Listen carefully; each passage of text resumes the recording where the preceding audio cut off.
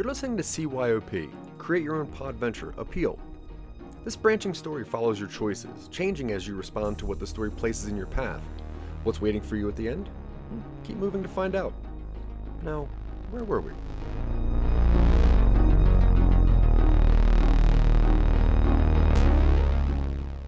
After deciding to invest what money you have into Appeal's development, you've run into a bottleneck. You've determined the best test of Appeal's enhanced abilities is to direct it towards obtaining even more money. You lean forward and rub your temples. This entire project has drained you in all manners possible. Mentally, fiscally, emotionally. And you wound up designing just the tool to pull you from your rut. Show me the most effective way to make this project worth it. It's a big request. It's vague, it's open-ended. And how would Appeal decide its own worth? Had you really designed a program which possessed that sort of self-awareness? Was the term self-awareness even applicable to something like a machine? You wonder why you're questioning yourself, but quickly brush it off. The heads-up display shows calculating again, and the frames vibrate. You can hear the power supply running, but not with the familiar sound of a fan clicking into overdrive. That's probably a good sign. You lean back in your chair, kicking up your feet, as the program continues to compute. It's working for some time, longer than your previous requests, but working nonetheless. For a moment, you consider terminating the test and asking for something smaller scale, but then the program completes its search and displays a checkpoint on your computer.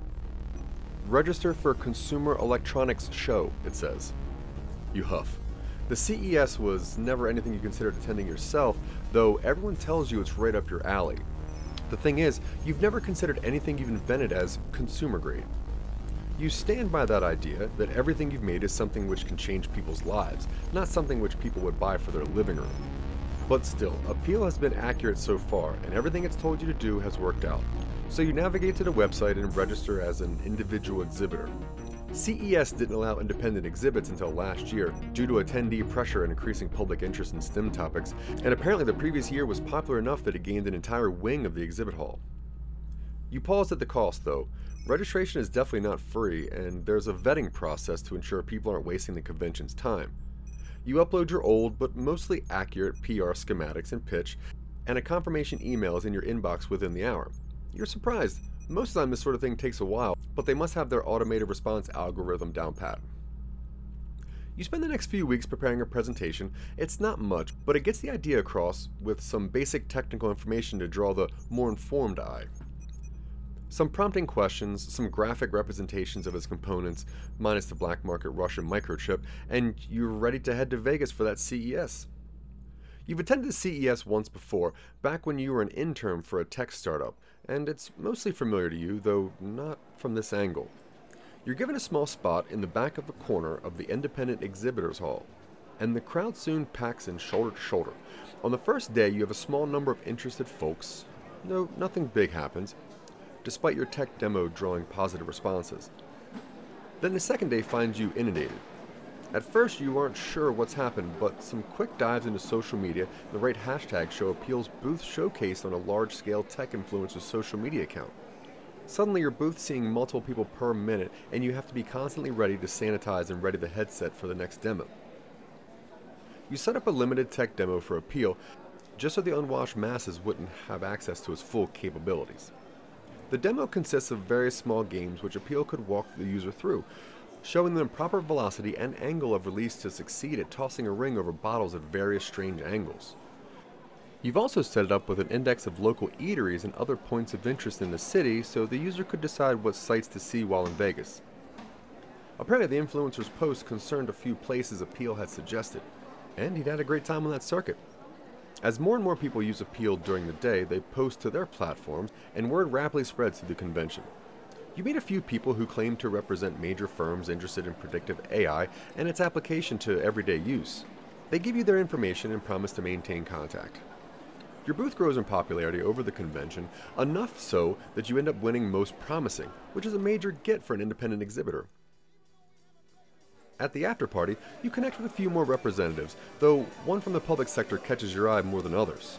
Sarah Constantine. She introduces herself with a crooked smile and an outstretched hand. She's confident, clearly in her element among all the tech entrepreneurs, and obviously knows her stuff. From your conversation, you gather she's a postdoc with some experience in theoretical physics and relativistic theory. It's a bit much for you to wrap your head around, but you get the gist. You talk shop for most of the night, and she's cagey about where exactly she works. Very interested in what you're doing. I can think of a few prospective buyers who I could put you in touch with, though you're probably going to have to travel to meet them. Can you be in Virginia sometime next month? You tell her you can, for sure, and get her card. You chat a little bit about your hometown. It turns out she visits the city a few times a year to see her parent. I always hit the trail with them a few times a year, though I prefer the Appalachians. She says with a playful roll of her eyes. I hadn't hit the mountains in a while, you say. I had a bad run-in with a snake a few months ago. She laughs. It's already a familiar sound. Yeah, that would probably keep me away for a bit too. But, so anyways, I actually have to get going. I have an early flight to catch. But you call that number. I'm sure we'll be able to set something up without much trouble. She winks at you. You thank her and watch her leave. She has a swagger to her, and she seems to move through the crowd like she's meant for it. You're left with a nagging feeling of familiarity, but it's tinged with something else. Maybe it's just the booze. You've been partying harder than normal. The side effects of being the convention rock star, you suppose. The travel home goes without incident, though you're still riding high as you set Appeal back on its normal settings. You try on the headset and ask it another big question. What now? The power supply makes its familiar whirring noise, and Appeal makes its decision much quicker than you expected. Establish connection, it displays. And its green wireframe highlights your cell phone. Connect with what? It's already connected to your home network. Call Sarah Constantine, the headset display shows almost immediately. You shake your head at your own thick-headedness. Of course it's best to follow up with the person who showed the most interest in your project. You dial the number she'd given you and goes to voicemail. You leave a quick one, reiterating your interest in making a trip to Virginia to see her clients, and leave it at that for the night.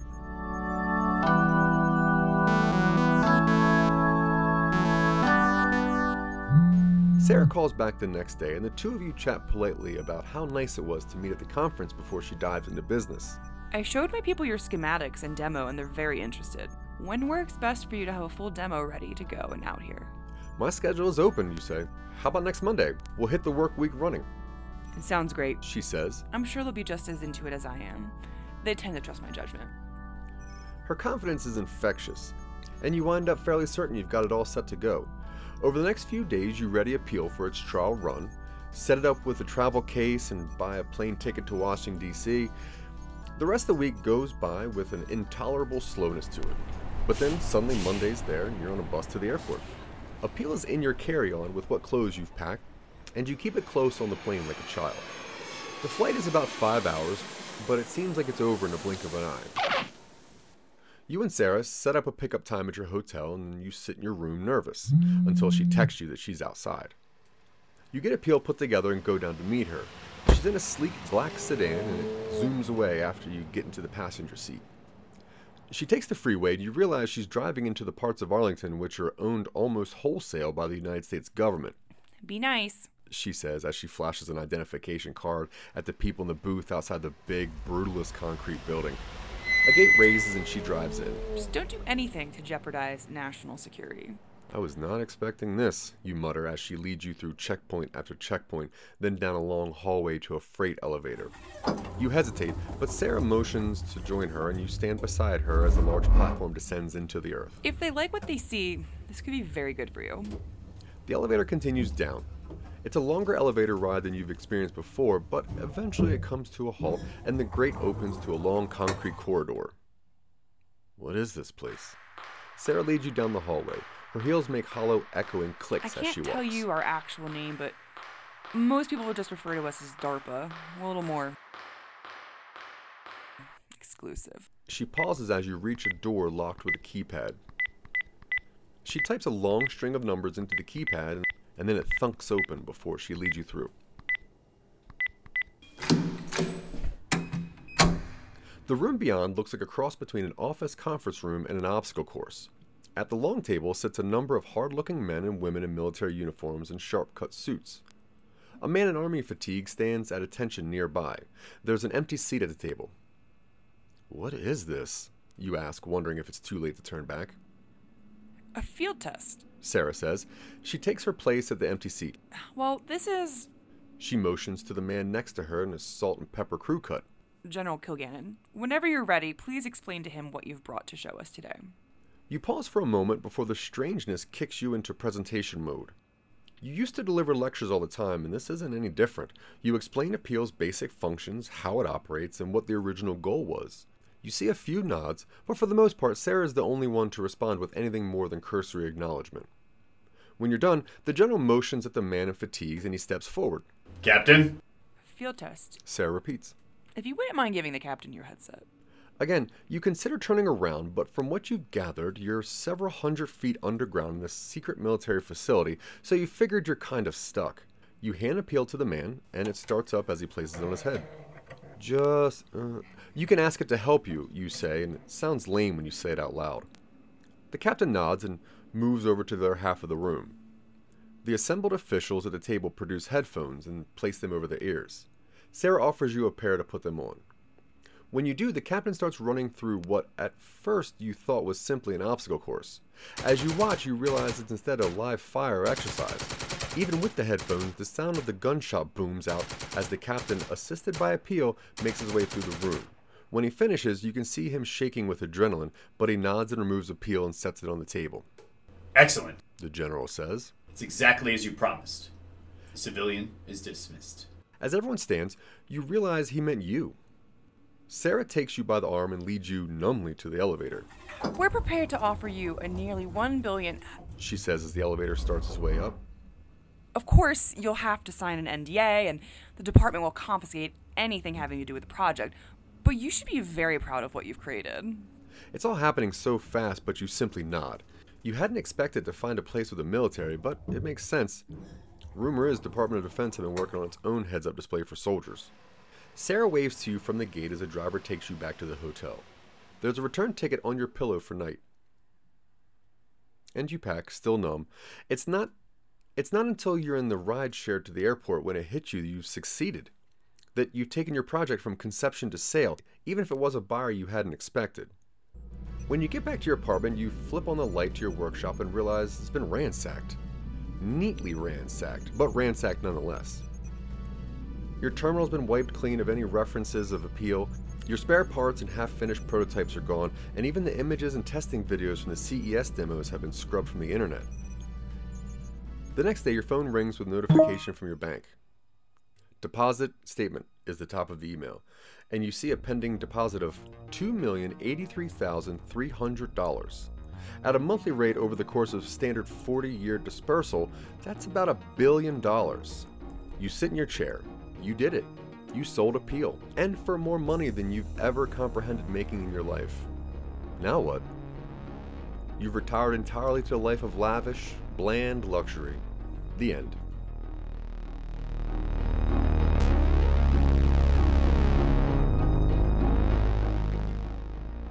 Hey, thanks for listening. You've just completed a run-through of Create Your Own Pod Venture, Appeal, an audio drama written and produced by some nobodies at Grimwise Studios in Boulder County, Colorado. CYOP Appeal was edited by Zach Wiseman, written by Dylan Terry, and directed by Zach Wiseman and Dylan Terry. The original score for Appeal was composed by Jared Allen Gleason. CYOP Appeal stars Zach Wiseman, Suzanne Grimmer, Harrison Webb, Kayla Four, and Michael Colby, with other voices provided by Dylan Terry. Think you might have missed some of them? Go back, you can find their characters along a different story path. The story for CYOP Appeal was first developed by Zach and Dylan on episode 7 of Talking Upstream, a weekly show hosted by some nobodies on the Pod TV and Scene Snobs networks. You can keep up with Some Nobodies by visiting www.somenobodies.com, and if you want to help support them, visit patreon.com/somenobodies. If you do, you can add your name to the following list of supporters: Scott Curtis, Sarah Tkachuk, Tanya Sheck, and the Listener Podcast app, with a very special thanks to Jim Eade of the Eade Foundation. Please give CYOP Appeal 5 stars on your favorite podcast platform, and visit facebook.com/CYOPod to show us which endings you discovered. To find the rest of the Some Nobody's family of podcasts, you can search for Silicon Angels, the podcast, a podcast show, Talking Upstream, Twitching Upstream, or you can catch Zach and Dylan on The Real Boys on your chosen platform. Thanks for listening, and we'll see you again soon.